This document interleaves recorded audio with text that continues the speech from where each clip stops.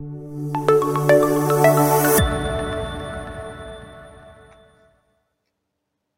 when we say the word blockchain, it conjures up various images in people's minds. And unfortunately, due to the popularity of Bitcoin, the first image that people come to think of when the word blockchain is mentioned is one of cryptocurrency.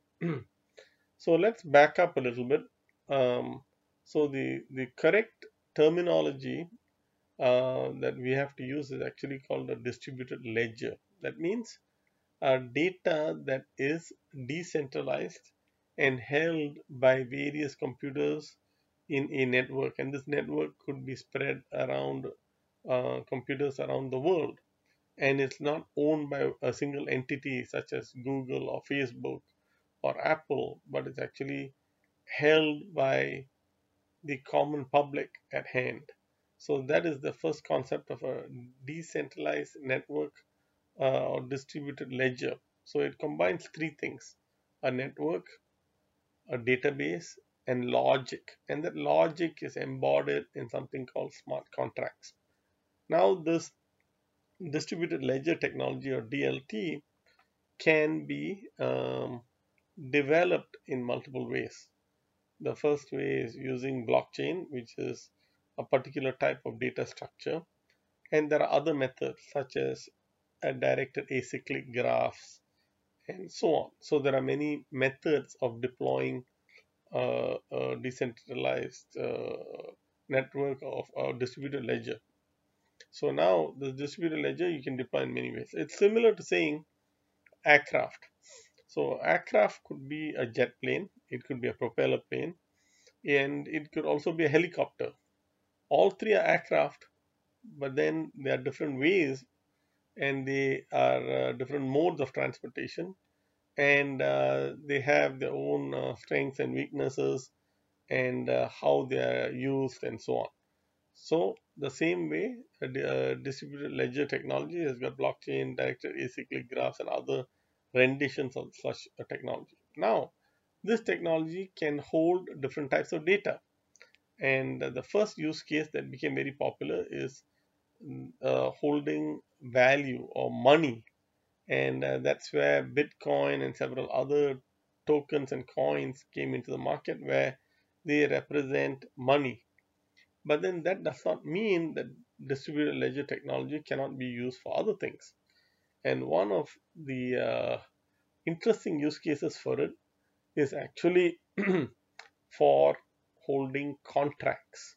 So for all of us listening, we actually participate in multiple contracts. Whenever you purchase a product, there is a warranty. That's a contract between the manufacturer and you saying that this particular product that you purchased would have certain characteristics and be able to last a certain period of time, and so on. That's the warranty that they give you. Or if you purchased a home, there is a title, that is a contract. Or when you borrow money from a bank for a mortgage or a car loan, that's another type of contract. Or when a person works for an employer, there's an employment contract, and so on. So there are many types of contracts that govern everyday life and business. And contracts are very, very, very common in everything and anything that we do. Now, these contracts can be embodied in blockchain. And now the difference between a contract that is written on paper uh, versus something on blockchain is as follows. When a contract is written up on paper, um, that contract is constructed and then the parties involved sign off on the contract, and normally it's filed away. But there is no active monitoring of that contract. Nobody is reading the contract daily to ensure that all of the terms and conditions mentioned in the contract are being met. Doing that would be extremely time consuming, and so nobody does that. Typically, they just sign the contract, and after that, it is filed away and then forgotten until a renewal or something comes up. Now, with parametric contracts, that is contracts that are embodied in blockchain, what happens is these become active contracts. That is, the um, contract document itself is constantly being monitored. And when it's constantly being monitored, you can check, oh, if a renewal is coming up in 60 days, then you give 30-day, and it's got a 30-day out clause. So you can give 60-day notice to the parties to say, within 30 days, you have to make a decision, because after that, it will auto renew, for instance. Or if there's a service level agreement between party A and party B, party A is supposed to keep technology up and running at 95% uptime, and that if that uptime comes below 95%, there might be certain repercussions from that lack of performance. So that can only be monitored using an active form of that contract.